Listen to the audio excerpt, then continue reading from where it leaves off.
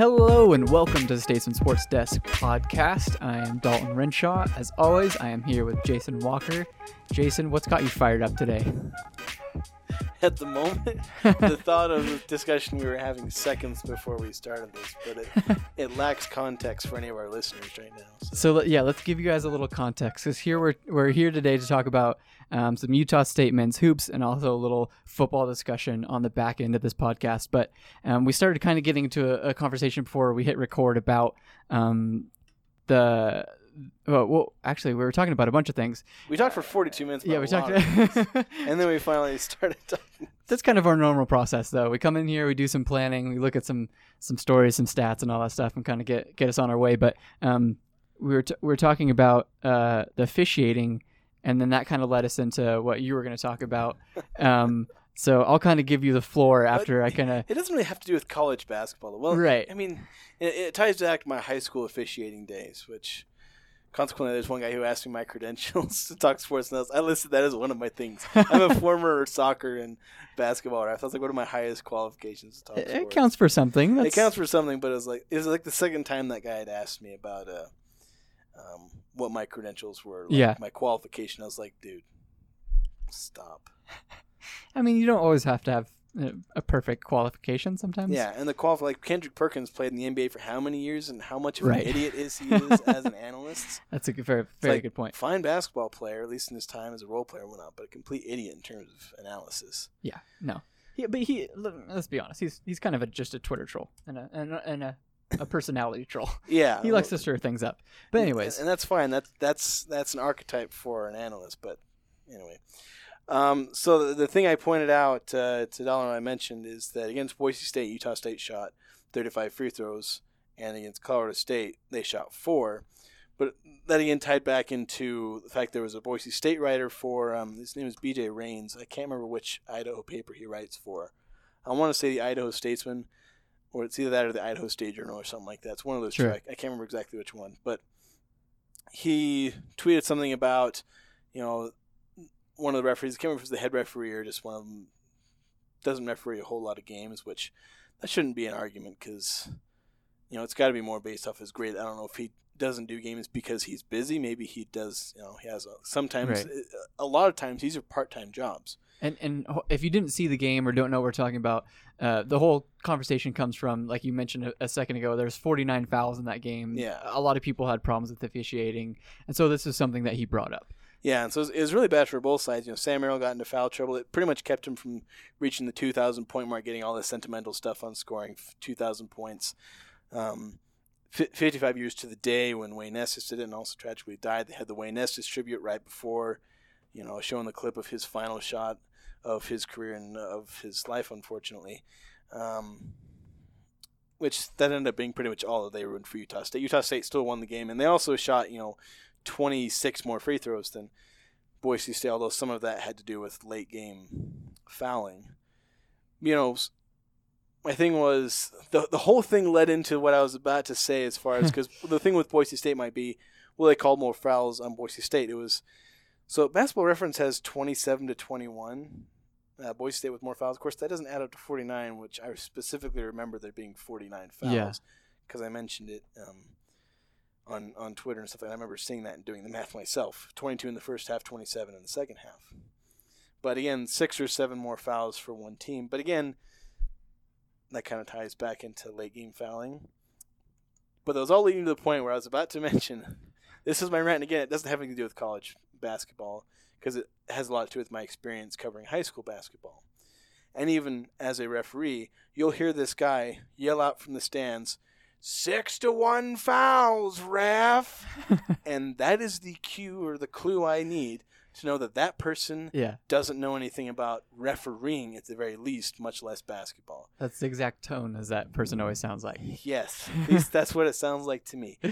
Because it's just like, dude, there are so many things that go into how many fouls are going to be. One, it could be the referee's just seeing more, like maybe one referee who's a little more willing to call fouls. Like for me, I tend to let a lot go. For me, I've got to see something and that kind of ties into my own play style. I play physical.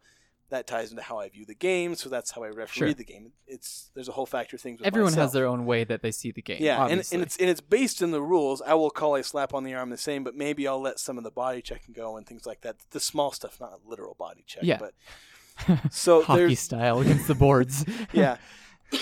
So there's that thing, and maybe that referee who's calling more fouls is on the baseline for one team. And keep in mind that baseline referee is going to call more because more fouls happen in the paint and things like that. But then on the other end of the court, you have the referee who doesn't call, the me, basically, who lets a lot of fouls go. The way that the referee formation works, the three-man game, you end up on the other side of the court, whereas I was on the top for the one team, I'm on the bottom for the other team. So then suddenly there's that. That could account for a 1 or 2 foul difference very organically. But then there's also play style of an NBA team. Or a basketball team, not just an NBA team. You know, for Utah State, they draw more fouls based on their style of play. You know, they force teams in those situations. They go into the paint. They also have a dominant big, which tends to draw more fouls. Mm-hmm. And they have Sam Merrill, who draws lots of fouls because he's a bit of a flopper. Well, not a bit of. He is a flopper. So he invites contact. He exaggerates contact. Yeah. He actually shies away from contact in the paint, but he exaggerates contact a lot. And so all those things will factor into that. And then there's just how good a team is. A bad team will foul a good team more because they can't play defense. So all of this factors in. And when you get this one whiny dad in the stands goes, 6-1 fouls, ref. It just drives me up the freaking wall. Is this man also intoxicated? Because it very much sounds like no, because he's at a high school game. He can't be intoxicated, and he's probably also Mormon because I live in Utah. So which makes it worse because he should know better. There's always people like that in any crowd you go to, though, because I vividly remember going to a USU football game a couple years ago, and there was somebody sitting behind us. We were in the south end zone, you know, the right behind the field goal, kind of the general seating area of what used to be. And there was somebody sitting behind us the whole game. They were talking, they're yelling, they're, you know, kind of getting their 2 cents in the whole game. And I didn't catch most of it, but I did catch one line that made me, you know, like you said, gave me everything I needed to know about this person. Utah State was on offense. They were wearing a Utah State shirt, this person in the crowd, and they're yelling for a pick six. And I was like, yep, you have no idea what's going on. He was playing fantasy college basketball in the other team's defense. Possibly. Yeah, the thing is, you can learn a lot about fans as far as how much they know the game by how they criticize referees. And you know what? To some degree, I don't love all of it, but it kind of does make the game fun in a sense when you get people like that. I will allow for plenty of allowance for fans to yell at referees, especially because there are questionable calls. Like that Boise State game, there were a few where I was like, yeah, you kind of deserve that one. But again, there were also some that were a lot in favor of Utah State. And then late in the game, there were some perfect calls, which the fans then booed. So it was like, you know, there's some give and take. And I have a lot of my experiences with fans, my disgust with fans, and, you know, and it usually has to do with refereeing. Yeah. Because it's, you know, I have a personal experience with being a referee. Sure. It also helps because I know a lot more about how refereing works. It's not just about the rules and all that. It's about how you officiate a game. Yeah. So. Okay, well, let's move on. This all started... Let's talk about interesting things rather than my experiences and rants about refereeing. Right. As fun as that was. It's fun for me. This all started because we're going to talk about the last 3 games of Utah State, their 3-game winning streak, and kind of some similarities and differences between the 3 games, because in a lot of ways they kind of had to fight to get wins in all 3 of these games, but in very different ways, completely different ways. And so do you want to just start chronologically and go with the UNLV game, or what do you want to dive into first? Well, the main thing that's a key similarity for all these games just has to be Nehemiah Shiketa. Mm-hmm. Less so in the Colorado State game because he got into a bit of foul trouble.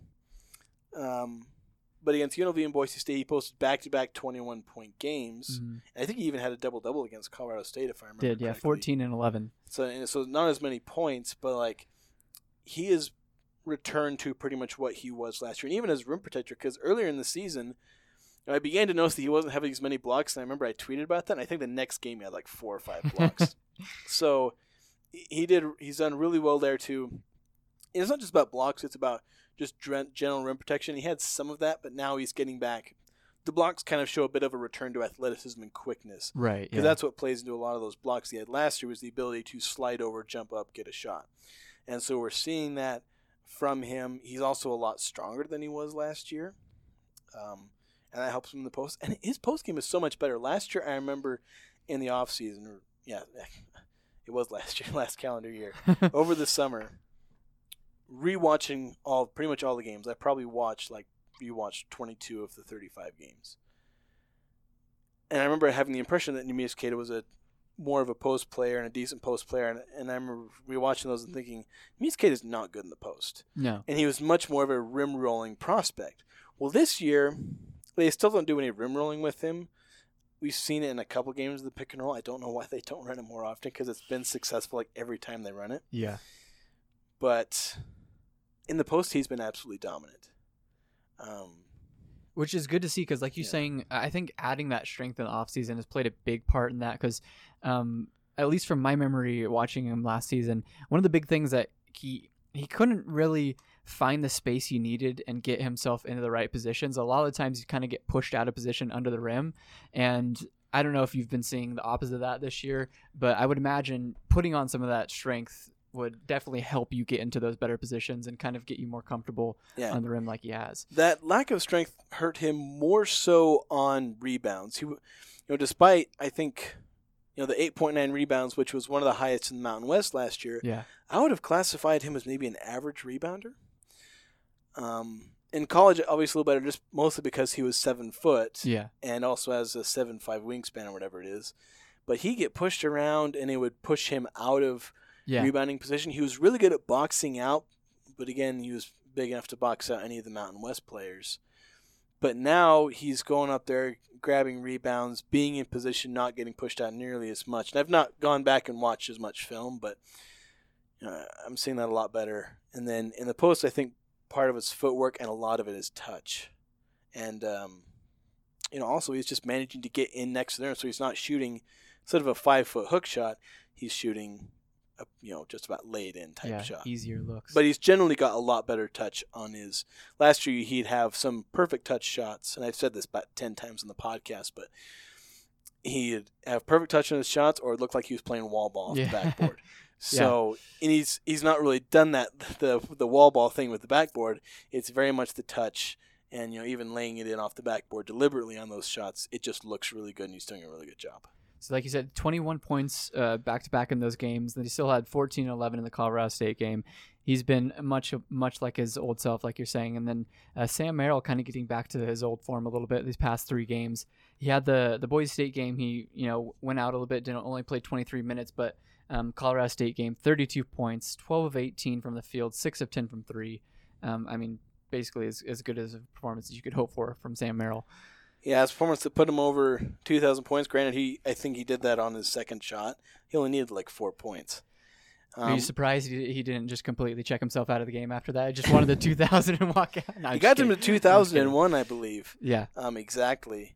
So, he should have done it from the other side. He had a three-pointer from the left wing. Should have gone and done it from Wayne Estes' spot. They should put a mark on the court where that is, to be honest, just to honor him. I don't know if you can or not, but that would be cool. I think you can. Can you? You can put stickers on the court. Interesting. Because people put advertisers on their court. Right. You can do whatever you dang want with your court. As long as it's 94 feet and however many feet wide and it's got the 3-point lines and the key. Yeah. All right. Why the hell not then? But last 3 games, Merrill 23 points average, 53% field goal, 538. It's interesting number. Yeah. And then 42% from 3. And one of the interesting things I've actually seen from him, and I want to actually ask Sam about this, because I've seen a lot of step-back jumpers, 3-pointers. His 2,000-ish point, whatever got him to that 3-pointer, was a step-back 3-pointer, which I don't know if I've seen him shoot many step-back 3-pointers. Yeah. I think he's done a few more, but he'll drive him to key, he'll do a step-back mid-range. And he's shooting it really well. Obviously, he's just shooting really well right now overall than he was earlier in the season. So it seems like he's attacking the rim less, and maybe that's just an adjustment on his part. Just finding other ways to create space. Yeah, he's creating space with this, and he's also hitting them. So if he's hitting them, then obviously it becomes a more efficient shot. Yeah. If you're people say, analytics says don't take a mid-range shot, but in reality, Still counts for 2 points. It's the right player shooting Right. a mid-range shot. A Sam Merrill mid-range shot is an efficient shot, and he's able to make it. A Justin Bean mid-range shot is not efficient. So he has to shy away from those. So, it's made him a better scorer, the fact that he's now becoming a 3-level scorer instead of a 2-level scorer. He's making them from 3 on 7 attempts per game, and he's making 3 of them. And then the mid-range game, which he has, and then you have underneath, which is still an option to him, and it's where he can draw fouls and finish. He's still a really good cutter, and when he gets downhill off a screen, he can finish. That's a part of his game. So he's becoming a true 3-level scorer, and he dipped below 17 points per game a few games ago for the season. I think it was after Wyoming and San Diego State. He dipped below 17 points a game for the season. Now he's above 18 after 3 games. So, and granted, he's not playing the greatest competition these last 3 games. Sure. But still, he wasn't doing it against bad competition earlier. He had 10 points against UNLV. Granted, that was a loss. 10 points against Air Force.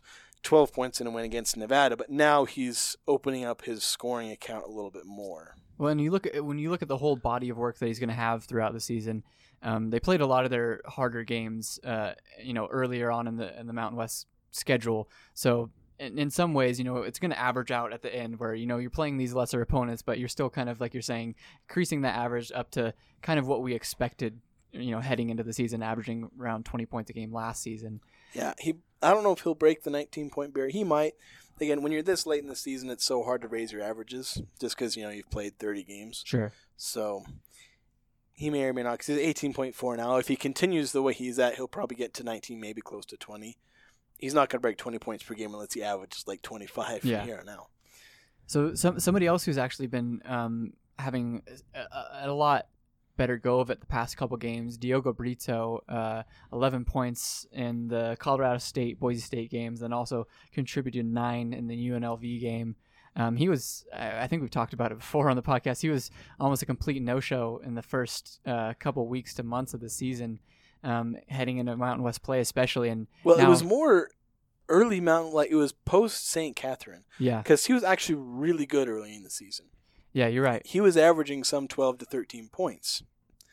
It was the stretch from BYU up until, probably San Diego State, I'd say, where he really, his shooting numbers required a parental advisory warning.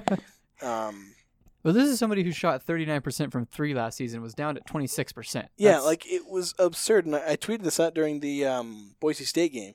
The fact that last year, Abel Porter and Diogo Brito were both essentially 40% three-point shooters. Diogo Brito technically 39.6, but you're right there. Right. So 2 basically 40% three-point shooters were starting to pass up wide open threes. Yeah.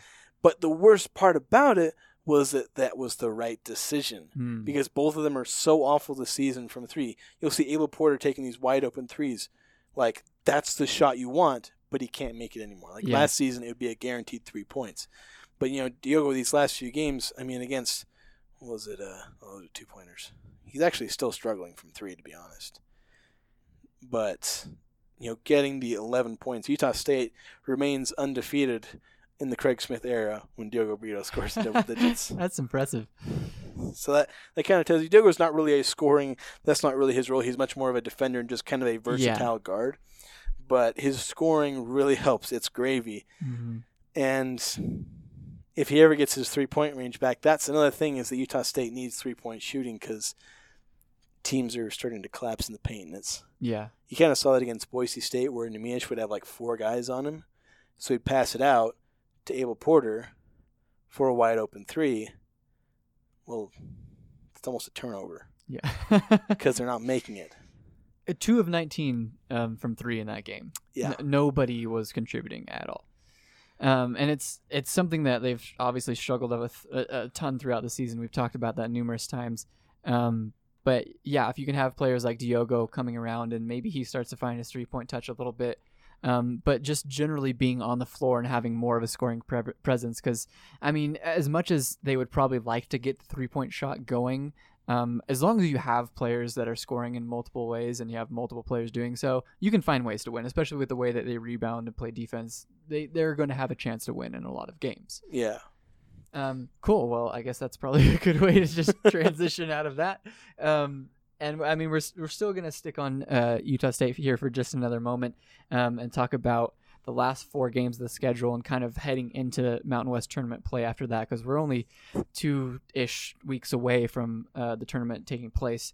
And right now, Utah State's sitting at 4 games left on the schedule. They have Fresno State, Wyoming, San Jose State, and New Mexico. And you would look at that and think probably Fresno State's the only real difficult game on the schedule, and it's not even that difficult with them, having a pretty underwhelming season this season.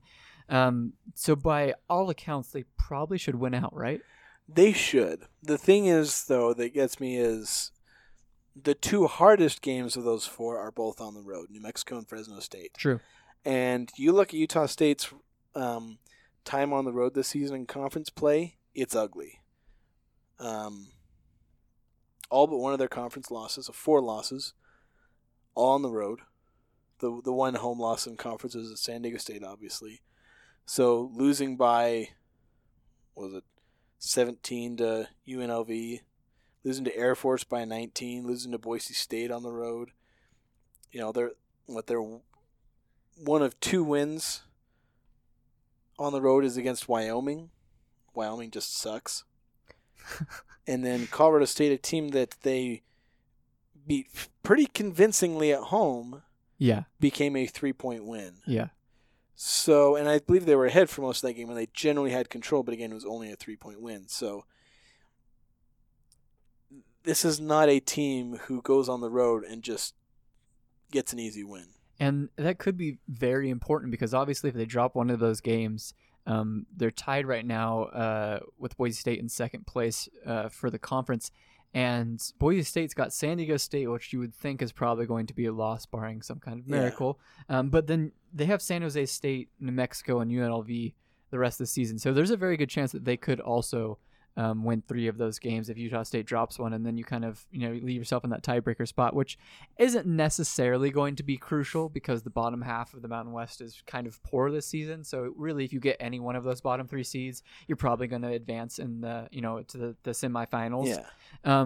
But obviously you want to do as much as you can to put yourself in the best position, right? Yeah, and that's the thing. If Utah State wins out, which they very easily could, if recent trends show that they're rebounding from their poor stretch. Granted, they're still not shooting well, so I'm not convinced that they're actually really any much better than they were a couple of weeks ago. Yeah. They're just playing worse competition and playing marginally better, I will say that. Especially with Neemias Queta and the things I've talked about with Queta and Brito and Sam. At a point in the season where Justin Bean's kind of not really contributed as much as he had earlier in the season as well. I think Queta's had a big impact on that, and also teams packing the paint because because Justin Bean thrives in the paint, cutting, getting rebounds, things like that, and he's not getting those because there's 4 or 5 guys really close to the paint. There's no space for him. Yeah, so that's all valid. Yeah. So with the schedule, there's 3 teams tied for second. Utah State, Boise State, Nevada. Boise State and Nevada still have to play San Diego State one more time, so you assume those are losses for them. Maybe not. If Boise State or Nevada upsets San Diego State, that could spell some real trouble for Utah State. Yeah. Because then, if Boise State beats San Diego State, and they win out, they win a tiebreaker over Utah State, if I'm not mistaken. So, but if Utah State wins out, the odds very much are in favor of them getting the 2 seed, just with the way schedules play out for all the teams below them. They have the complete tiebreaker over Colorado State. So the way things sit right now, if basically Utah State was to win out and every other team in the Mountain West kind of does what you expect them to do, not much would change in the way the standings are at the current moment. We'd have Utah State flip with Boise State. Hopefully that's not. One way to describe the season. That's completely. It's a 21 season. Come on, it's only our second in the Mountain West ever. Well, that would be completely contradictory to what I just said of them winning the last 4 games as well. But so they'd pick up the number 2 seed with Boise State coming in at 3rd, Nevada in 4th, and Colorado State in 5th, with that final bye spot in the Mountain West tournament. And then so that would leave Utah State probably playing either New Mexico or San Jose State. New Mexico, essentially, in the first round of the Mountain West tournament. And then kind of, if you look at it from there, there's only so much you can project, right? But it would probably be Utah State and Boise State again in the semifinals, which I don't know, honestly. If you Boise State obviously plays Utah State tough, but the thing is, Utah State is clearly a better team, but Boise State has just out-hustled Utah State the last 2 times they've played them. At least if you exclude the first 16 minutes of the game on the road, where Utah State just absolutely outplayed them in every way, shape, and form. That's fair. So the last 24 minutes, Boise State has outplayed Utah State, but somehow also has a loss, but also somehow has a win. Shall we move on then? Yes. Let's move on now to the football side of things. Football! Who thought we'd have football in February? Oh, that's right, the XFL did. So we have a couple notes on the Utah State football team, and actually more so some of their former players now. That being Tipa Naliai, Jordan Love, and that's really it. I know they have David Woodward is another one, but he's not really newsworthy. Yeah, he's not really making a ton of news. Besides the fact that he was the 3rd of those, the 3 to get invited to the NFL Combine. So we'll probably see more out of him and surrounding him when it gets closer to the Combine here towards the end of the month. But let's start off with Tipa. Just a quick note on him. It was announced a couple days ago that he won't be able to participate in the Combine, the drills portion of the segment or of the Combine, and it was said that he can still conduct one-on-ones and team evaluations, but he'll have to save the drills to Utah State's Pro Day, which should be sometime in the beginning of April, late March, beginning of April, if I remember correctly from last season. But yeah, I don't have a ton of to say on this. Just I don't know if anybody was unaware of this. It stems from the 2017 incident before he transferred to Utah State. Yeah, this is pre-Utah State. It surprised me because when I saw this, I thought, well, what did he do? But it was like his stuff from back from TCU, which I was already aware of, and I was like, why? That's so long ago. I think most people are probably aware of it, and it's like you say, it was so long ago that it did caught me off guard as well, because I didn't think that something like this that was a misdemeanor a couple years ago would have any impact on what he could do in the future, but apparently it does. Yeah. It's like, why would you not be able to do drills? Like, it really baffles me with some of the things that have surrounded other players in the past, whether it be marijuana possession, this, that, or, some of the things that people have gone through the draft process and still been able to participate. I don't have all the knowledge on that, but yeah. Like you, I thought it was weird. Yeah, and the thing is, Tipa's a guy who could really use it. He's a guy who had a very underwhelming senior season. More so hurtful than Jordan Love's. Because Jordan Love could get away because he's a quarterback and had all the hype and physical tools. Tipa, you got to have those flashy numbers. Well, I think a lot of people... I guess you don't really have to have the flashy numbers because actually a lot of big-name prospects tend to... they'll have a breakout year than an underwhelming second year because defenses focus on them, so they don't get the numbers. So it'll probably just end up depending more on, again, these kind of drills, having those, the gaudy, verticals, what are all the horizontal? What I've read so far, the verticals, horizontals, those are called shuttle drills, and vectors. Whatever those things are called, the 40-yard dash, the weightlifting, and the bench press, the 3-cone drill and all that. Like, you want those impressive numbers, which he'll get that at Pro Day, so he'll probably be okay in that way. But being able to show off your physical athleticism is going to be key because, obviously that's really all you can do at this point. What I've read so far surrounding him and his draft stock is a lot of people want to see him put on more weight and perform well in those drills because they think he's a little bit undersized because he's a quick player, but he's not necessarily an elite like edge rusher with his speed. And I think he relies a lot more on good technique, to be fair. But yeah, that was the biggest thing that I saw from kind of the experts, if you will, was saying put on a little bit more weight. We want to see him perform well in the pro day, and then he's probably still slated to be a mid-round to late-round pick, which I immediately made me think of Dax Raymond last year. Was that what they were saying surrounding him as well, and then obviously it goes undrafted. So you really never know with these kind of things. Because at a position like that, which will be, in high supply in the draft process. Yeah. Well, edge rushers are a lot more valuable than tight ends. So you tend to see them go a little. True. Though, there's also a lot more to come around in the draft process too. Yeah, and people usually get their edge rushers in the first 3 rounds too. So right. maybe, I'm not a draft expert on draft trends and things like that. I only know a few of the trends that tend to happen, which we'll get into in a minute here.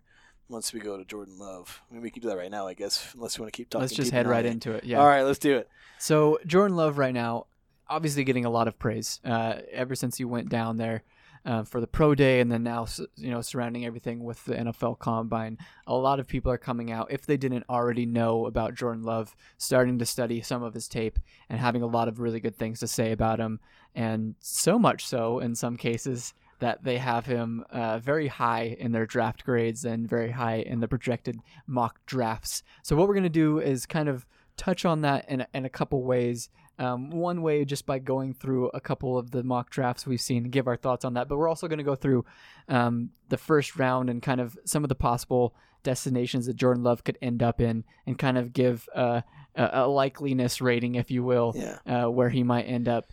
So I want to say this as far as there was a couple of things that I thought was interesting. There's one tweet that I thought was really interesting. I can't remember who it was.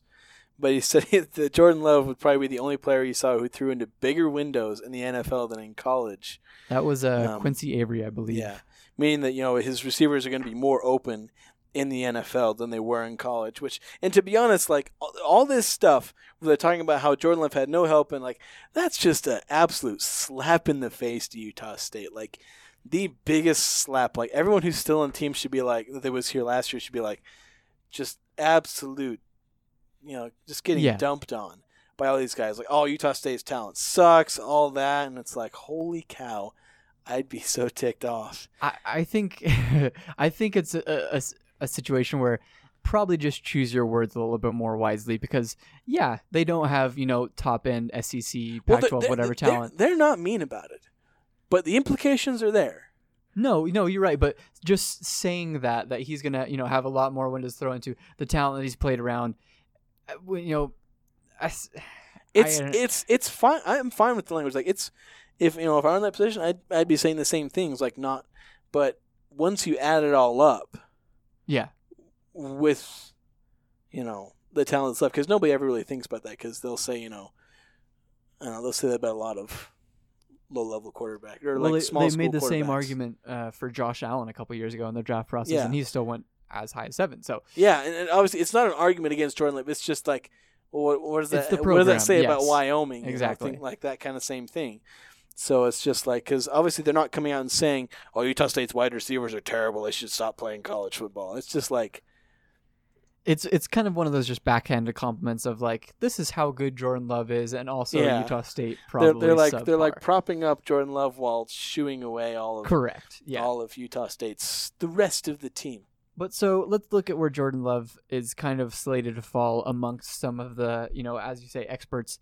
We went through and grabbed a handful of people because, to be fair, this can kind of get very muddied when you start looking at the draft processes too much. Yeah, and well, the thing is, it's really tricky because Jordan Love, as a prospect, in my opinion, the unqualified, to some people. You might not be an expert, but you did watch him all season, so you have some point of reflection on this. It's generally, as a talent, where I'd slate him as far as a draft position would be late first round into the second round. That's where he should go. If you just kind of put all the players and their, if you graded every player on a scale of 1 to 99 and just kind of stuck them in that order, Jordan Love would end up back of the first round, probably into the second round, maybe as late as the third round if you're just putting it completely in a vacuum. But he can go as high as the top 10 because we're talking about quarterbacks here and how much people reach for quarterbacks. We're talking about human being GMs who will get, maybe he'll watch, a highlight reel of Jordan Love, and they'll see all those deep throws and be like, oh my gosh, I have to have that. Right. And so you can have that kind of thing. We saw it with Daniel Jones last year. He got drafted a lot higher than expected. There have been so many guys that get reached for because a coach wants that player. And there's a whole bunch of factors. Maybe that team doesn't have a pick later on. So there's so much that can go into that. But Jordan Love will get taken higher than he should if we're just putting him in a vacuum, most likely, and maybe he could fall. That's obviously a possibility. But, I mean, you look at Johnny Manziel, he got drafted like 3 rounds before he should have because he was a quarterback and because there was hype and because the Browns. People fell in love with him. Yeah, so everybody fell in love with him. Everybody was an idiot. So I say that because that's where I get to glow because I thought Johnny Manziel was a 3rd-round prospect. Ah, I see. But I've also been wrong, so... But... So I guess we can go through and start so as far as where Jordan Love's going to go, he's not going to go 1 to top 5. That's where you said before we were talking here is that he's not going top 5. That's just not going to happen unless somebody decides to shock the world and take Jordan Love over Tua Tagovailoa. Is that how you say his name? Tagovailoa. I've only ever had to say his name out loud like 3 times. So that's tricky. If you look at it right now, the top 5 picks being the Cincinnati Bengals, the Washington Redskins, the Detroit Lions, the New York Giants, and the Miami Dolphins. The Miami Dolphins and Cincinnati Bengals being the 2 teams who glaringly need quarterbacks. And right now, Jordan Love is far and below Joe Burrow and Tua Tagovailoa. Yeah. I think most people would agree on that. So if he did get higher than that 5th spot, that would be a tremendous reach. That would be a Daniel Jones level reach, probably. That would be worse than Daniel Jones. And then some, exactly. I mean, right now we have Mel Kiper. He's listing him as the 7th best quarterback in the draft. I still think that you could probably make an argument for him above people like KJ Costello. Who are the Jacob other ones? Eason. I don't. You mentioned he was 7th. I want to see this list here. So the list going from 1 to 7 is Joe Burrow, obviously at number 1. Tua Tagovailoa at number 2, Justin Herbert, which makes some sense at number 3. You have Jacob Eason from Washington at number 4, which is a little bit. That's a bit of a system there. It is a bit of a system. It's a bit of kind of. No, I was thinking Washington State. Never mind. No, but it is a bit. But still, kind of. It's a lot more of the tools thing. Let's see what we can develop. Jake Fromm, obviously from Georgia, had a pretty good college career, but maybe I would still say doesn't have as many tools as Jordan Love does. And then same with KJ Costello. He's a high floor, low ceiling guy. Exactly. He's definitely gonna be one of those people very similar to at Georgia, where you get him into the program or you get him into the team, and if you have good pieces around him, he will bring you success. He's like AJ McCarron. That's probably. Whatever happened to AJ McCarron? He got traded to the Raiders. Yeah, but he was when he had that 1/2 season when Andy Dalton got injured, he was going to be the next free agent quarterback, and then he got traded to the Raiders, and John Gruden wasn't he almost traded to the Bills or something like that? He was traded to the Bills, I believe, and then traded immediately to the Raiders. It was like a 3-month window where he was on 3 different teams. Yeah. But anyways, so to put all of that in context, number 5 would be very high for him. I think that's going to be Tua Tagovailoa for the Dolphins.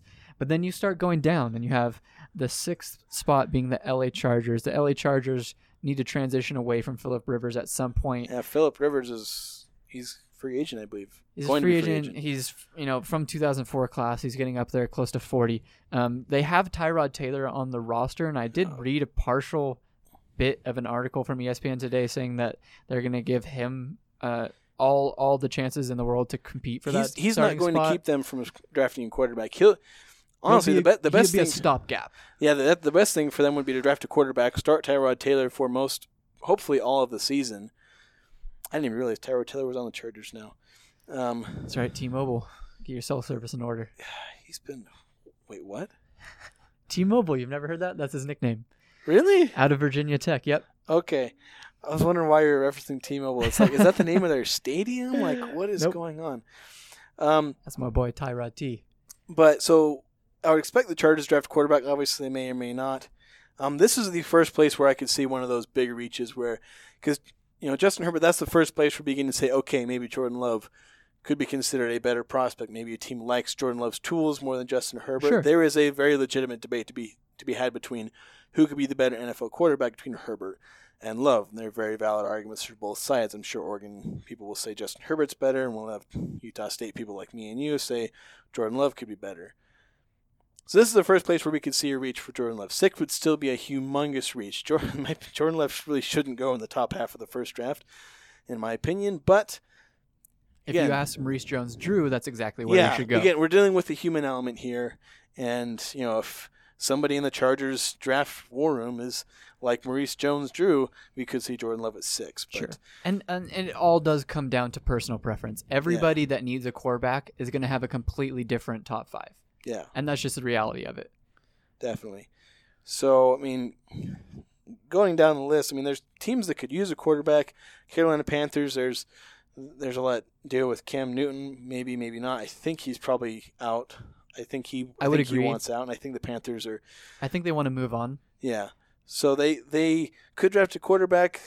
I would still say it'd probably be a reach at the 7th spot. I think they have some things that they could do with that pick while you still have Cam Newton, maybe try to transition, but maybe they try to jump the gun and get that situation handled beforehand. But maybe, is Cam on one more year of a contract? I believe so. Okay. I'm not the biggest Panthers. Maybe I'll text Jaden. Yeah, we got to ask Jaden. Hold on, I got to look up Cam Newton's contract. But so, the teams immediately surrounding the Panthers, though, you have Arizona, who obviously just drafted Kyler Murray. That seemed to be a pretty good situation for them last season. Doesn't look like they're going to draft another quarterback.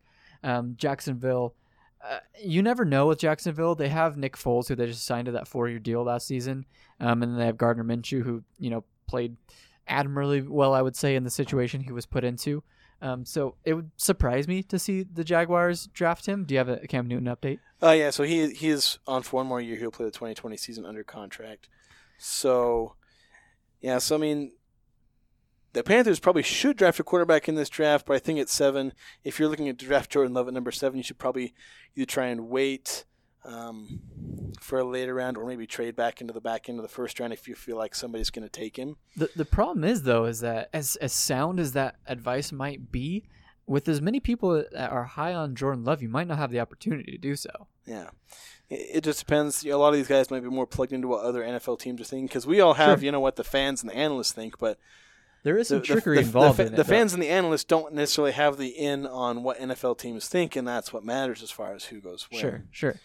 So if the NFL thinks that Jordan Love shouldn't go till the second round, he won't go till the second round. But again, it only takes one GM. Exactly. But yeah, you mentioned, after the Panthers, you're looking at teams that have quarterbacks. All the way down until 13th. I would say 12th. With 12th? Derek Carr is, the quarterback of the Raiders at the moment, but they haven't necessarily been the highest on him in the last season and a half since John Gruden got there. So I wouldn't be necessarily surprised to see them take a quarterback, whether it be Jordan Love or Justin Herbert. Taking him at 12, though, is just such a huge... you're basically kicking Derek Carr out the door at that point. They wanted to sign Tom Brady if he left the Patriots, so I think that ship has already sailed. Yeah. I don't want to see Tom Brady. I know. This is another conversation for you and I to have with your Patriot fandom, but... I'm going through a crisis with that. That's not that bad, but... So, I definitely see what you're talking about with the Raiders. That is definitely a team that you could see... And maybe even the Jets. I don't know what they think of Sam Darnold. I think they're more attached to Sam Darnold than I think so. Than the Raiders are to Derek Carr. But yeah, that 13th spot is really where I think a lot of people are starting to say the Colts may be taking. That's where I think so many mock drafts have Jordan Love going to the Colts that it's almost too much of a fit to end up being true. Right. Whereas just to the point where I'm saying I will bet heavily against him going to the Colts just because of all of the fan and blog mock drafts. It seems like a smoke screen of collusion where everyone's saying the Colts, but he's really going to end up at the Buccaneers at 14 or something like that. Oh, no. If you want to ruin your career, go to the Buccaneers. No, if you want to ruin your career, let's head to the next team in the draft order and head to the Denver Broncos, because ever since John Elway got there, sans Peyton Manning, it has not been good. I'll tell you what. Jordan Love might be John Elway's guy because he's tall-ish. He's only 6'4". That's John Elway likes his 6'5". Yeah, that's right. He likes his Peyton Lynches of the world. His Peyton's a 6'5". Brock Osweiler's at 6'6". How tall was that? What was his name? It's like an undrafted guy, I think. Trevor Siemian. I don't know if it was Simeon. I think Simeon's a short guy, though. Simeon's only like 6'3". What a Yeah, short guy he was so short for a John Elway guy, but he didn't last very long. Maybe it was Simeon. I'm just thinking. I thought there was some undrafted guy or late round guy. There very well could be. That was tall, but there were so many of them this last few years. I've lost track. And yeah, Joe Flacco too. So good old 6'6" Joe Flacco. Yeah. I've seen him listed as tall as 6'7". Oh so. Gosh! But those vary so much. Yeah, I mean, you could see it. That's the thing. You can see it. You could see it. Because one of the things I said, and this ended up actually sparking somebody questioning my draft analyst. I feel like I'm salty on that. Maybe I am, because I've mentioned it 3 times on the podcast now. So. Draft analyst? What? No, because I tweeted this thing out about how Jordan Love needs to go to a team with a solid front office and a good coaching staff. If not, his potential will be a waste, and that prompted somebody to question my my qualifications. I remember what you're referencing. Yeah. Now that I've mentioned that 3 times, I've proven I'm salty about it. I forgot about your high school refereeing. That's Yeah, that was before we started recording those, so maybe I've only mentioned it twice now. Sure. But the Broncos, I don't think, fit that as much of a historical presence as John Elway for a guy with 2 Super Bowl rings and a Hall of Fame quarterback. He does not show the...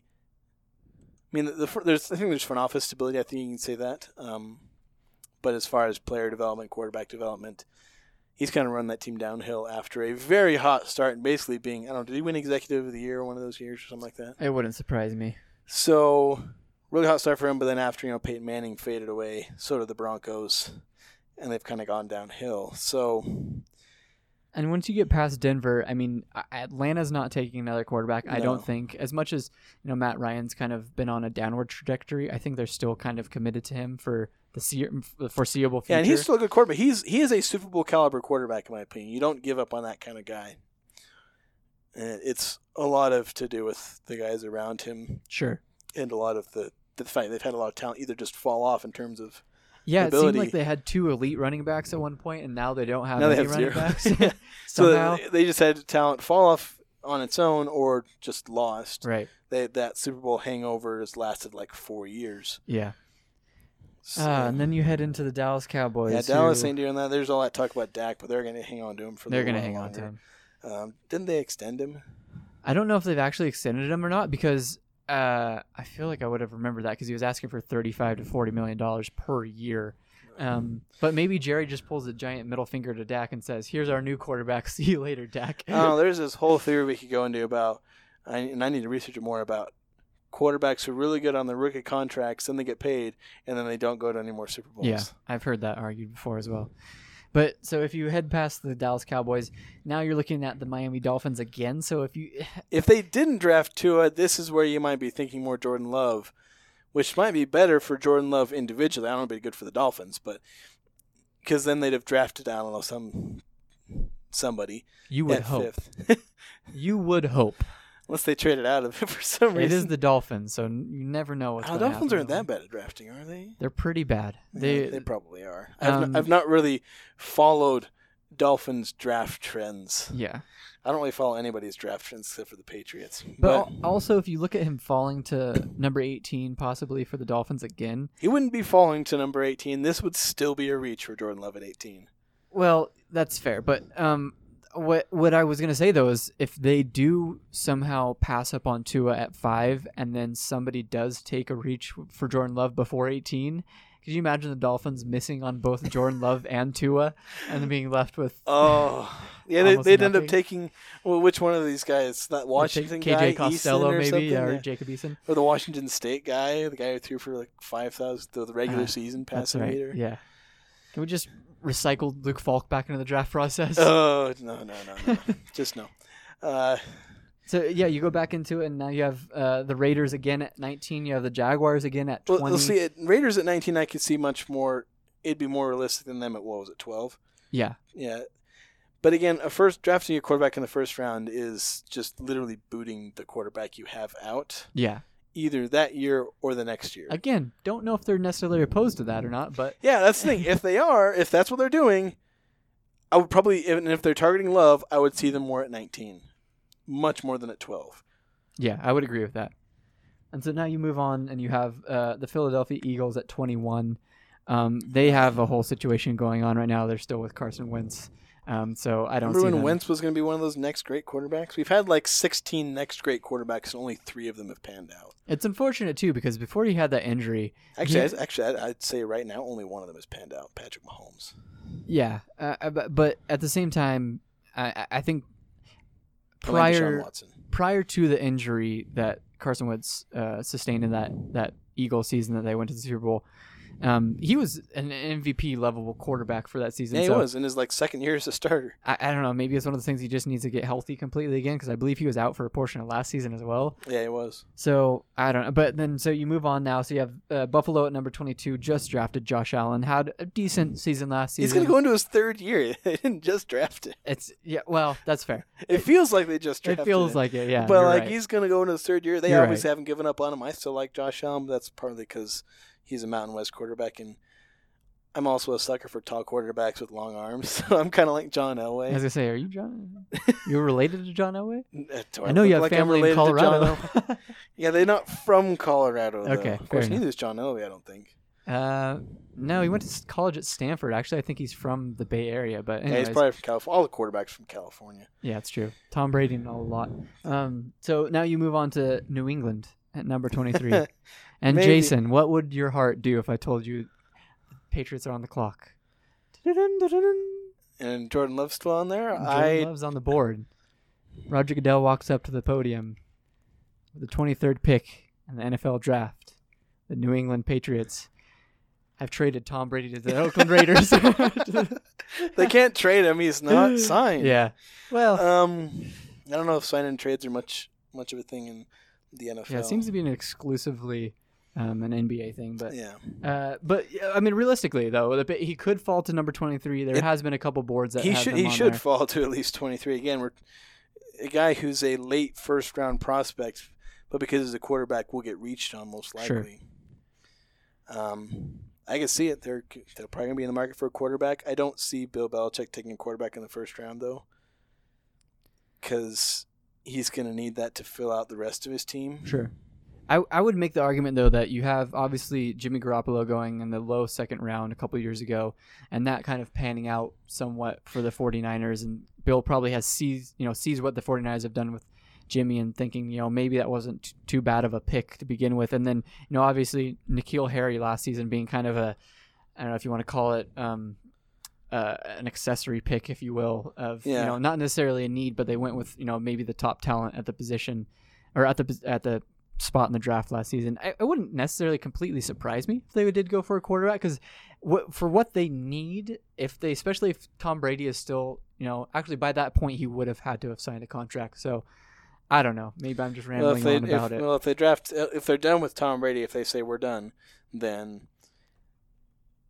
But they do need to plan for the future eventually. Yeah, they have a quarterback. They drafted Jarrett Stidham in the 2nd or 3rd round last year. Yeah, because everyone loves Jarrett Stidham. Yeah, I didn't know who he was before Patriots drafted him. I'm not really that high on him myself. But drafting a quarterback in the first 2 days of draft day for the 2nd year in a row. That's fair. Yeah, that's harder to see. No, you're right.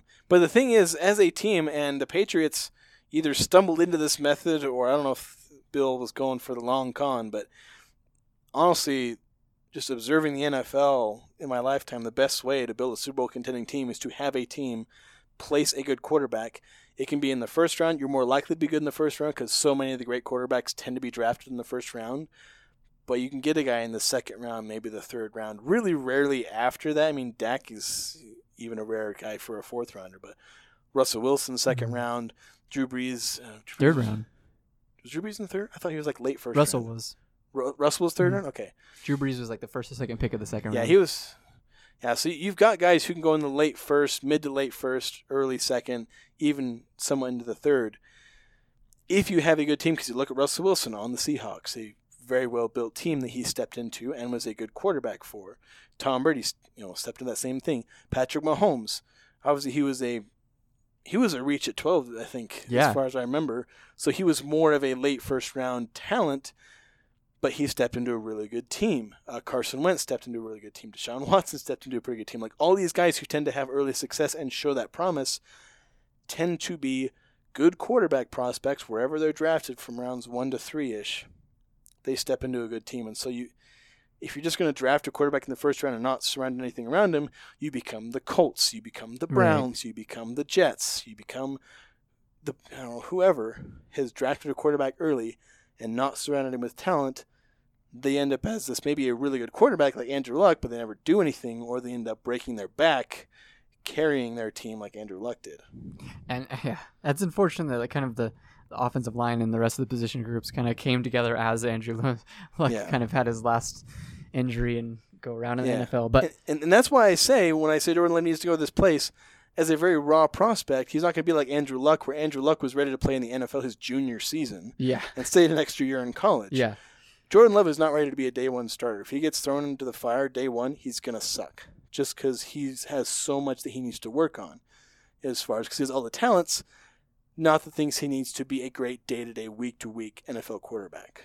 And I wouldn't necessarily expect him to go into a situation where they want him to be kind of more of that game manager formula of a quarterback. I just kind of feel like that would be a waste of his potential talents and not necessarily fit what he can do on the football field. Yeah, he can be your Super Bowl MVP quarterback. Well, granted, if you were a quarterback in the Super Bowl, you were a Super Bowl MVP, because that's just how the award. That's how the award gets given out. Right. You can throw for 55 yards and 3 picks and still win Super Bowl MVP as a quarterback. But yeah, so if a team comes in, like, that's why I think, if he gets drafted at 12 by the Raiders and they boot Derek Carr out, and Jordan Love has to start 16 games for John Gruden and the Raiders, and that heck hole of a franchise, where it is right now at least, that's just an awful situation for Jordan Love, and you begin to squander those talents that are there, and if you develop them right, his ceiling is a Hall of Fame quarterback. You can't say that about every quarterback. No, that's totally true. But his floor is out of the league in 2 years. So you got to work with him right. John Gruden and the Raiders sounds like a horrible 80s ska punk band. Yeah. And that's kind of how I feel about him as an NFL head coach as well. But anyways. The whole situation was a joke. His contract, the Raiders, I kind of feel bad because I kind of like the Raiders, but...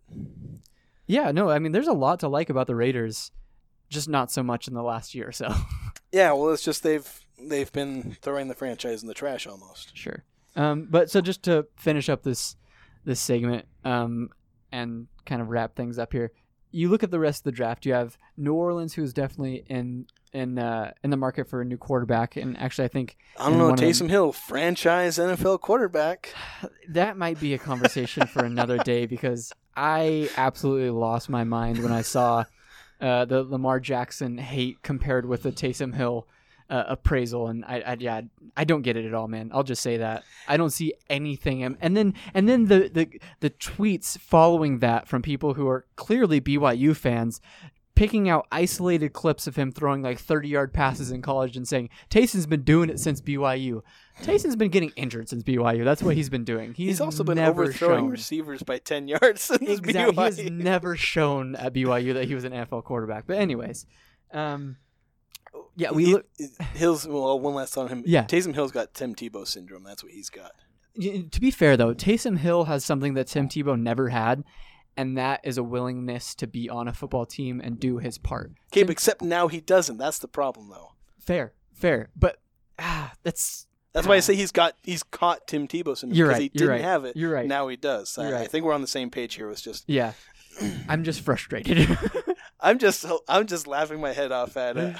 Sometimes you get frustrated or laugh, and I do both. This time I'm just laughing. I'm just enjoying the ride.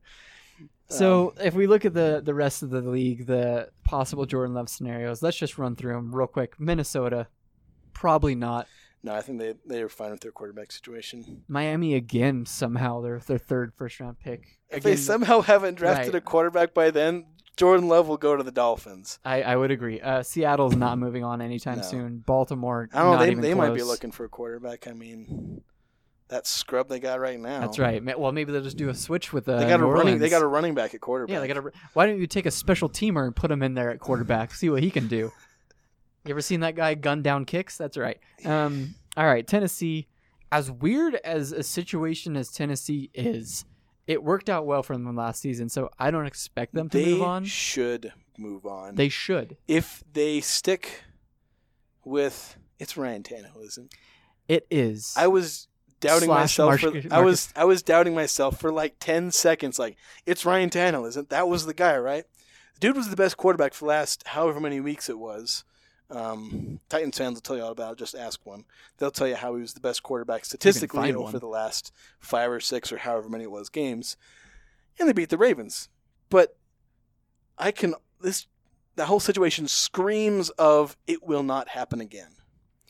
It was an aberration. Yes. And if they try and bank on it, it was like Ryan Fitzpatrick pulled a really good year out of his butt. I think it was a Pro Bowler one year for the Jets. They ran it back, and what did he do? He went back to being Ryan Fitzpatrick. Here's the thing, though. I completely agree, and I'm looking at it, I think, from the same lens of they had a team that was so good that they could beat the Patriots and the Ravens in the playoffs with Ryan Tannehill playing very limited roles from the quarterback position. So if you get somebody in there who's a step up from Ryan Tannehill with the pieces surrounding him, Derrick Henry in the running game and the defense that they have, they could be a very, very good team. Yeah, and see, this is the kind of situation where you have a Derrick Henry running back in. I think he's like a free agent, but he's not going anywhere. I don't think they're so. Not going to let him go. They'll franchise tag him or something. And I think Derrick Henry probably likes it there. But this is a situation where you take Jordan Love right in the wheelhouse where he probably should go, 29th. They take him, and maybe, you know what, maybe they do keep on Ryan Tannehill for an entire season. That would honestly be the ideal. Maybe you could start Jordan Love if he really shows improvement later, and when Ryan Tannehill inevitably shows that he's on decline. Yeah. Goes back to a wide receiver. Was never good enough. Yeah. But maybe you can stick him in for the last few games. Maybe if you're having a 5-11 season or trending towards that, maybe you're like 5-9 or something like that. Stick him in, let him run the offense, start the last 5 or 6 games of the season. That could be a really good situation for him. Perhaps better than the Patriots because the Titans have some pieces around them. Yeah. They aren't necessarily a mess of a front office. They're not like an elite front office, but they're fine. You know, Mike Vrabel's a decent enough coach. I think he's one of the better young head coaches in the league right now. I think his late season might have overrated him a little bit because he struggled early on. But maybe, you know, all coaches can struggle and then, you know, suddenly become a little bit better. It's kind of random the way coaching tends to work and where success is. So this could be I probably prefer the Titans over, like, if we're looking from Jordan Love's perspective. As a Patriots fan, I'd kind of like to see Jordan Love. Sure. But for Jordan Love, the Titans could be one of the better spots for him because you're going to a pretty decent team. Yeah. In a good situation that has a quarterback that can hold over until he's ready and developed some. So that could be one of the better spots for him. I think you've talked me into it. I think actually that might be maybe the best position for him, looking at just kind of all things considered. Yeah, I totally agree. And then you look at, you know, obviously the last 3 teams, Green Bay, San Francisco, and Kansas City, neither of them are taking a quarterback anytime soon. So, yeah, maybe that's his last possible scenario to end up as a first rounder. And then obviously you go through the second round and who knows what could happen at that point. Teams obviously can start trading up at that point. That's where things get confusing. The Colts do have the 34th pick. Yeah. And the Chargers at 37, and you're going almost through the same order as the first round. I think the point as it tends to be, as an order tends to be. I think the point of this exercise, though, and other than just having some good old fashioned fun, was to kind of, at least in my mind, assess where Jordan Love is probably going to end up because. You know, I think I would agree with you being his grade's probably a second round grade, but it seems like he's going to go in the first round. It's because he's a quarterback. And it's because he's a quarterback. You're right. And teams are always going to be quarterback hungry, especially when things aren't going well with your franchise. And like you alluded to not that long ago, you kind of have to start building your franchise around a quarterback or already have a pretty good situation to begin with. So, yeah, we're about... 3. Yeah, when is the draft? I can never remember. We're about 2.5 months away from the actual draft taking place. Yeah, it's April, isn't it? It's April, end of April, and it's going to be taking place in Las Vegas. So that'll be fun for the Raiders fans if they completely botch that situation in front of their home fans, their brand new home fans. But we'll see, obviously, when that comes closer, and we'll definitely talk about Jordan Love and the whole process post the combine, post pro day, heading up to the draft. But yeah, that's been this edition of the Statesman Sports Desk podcast. As always, thanks guys for listening. You can find us at Twitter at the Statesman Sports Desk, at the Utah Statesman. You can find me at DRin_sports. You can find Jason Walker at the JWalk 67. And yeah, thanks for everything, guys. We'll be back next week. Take care. Adios. Okay, bye. You just have to do the sign off now. Okay. All right, bye.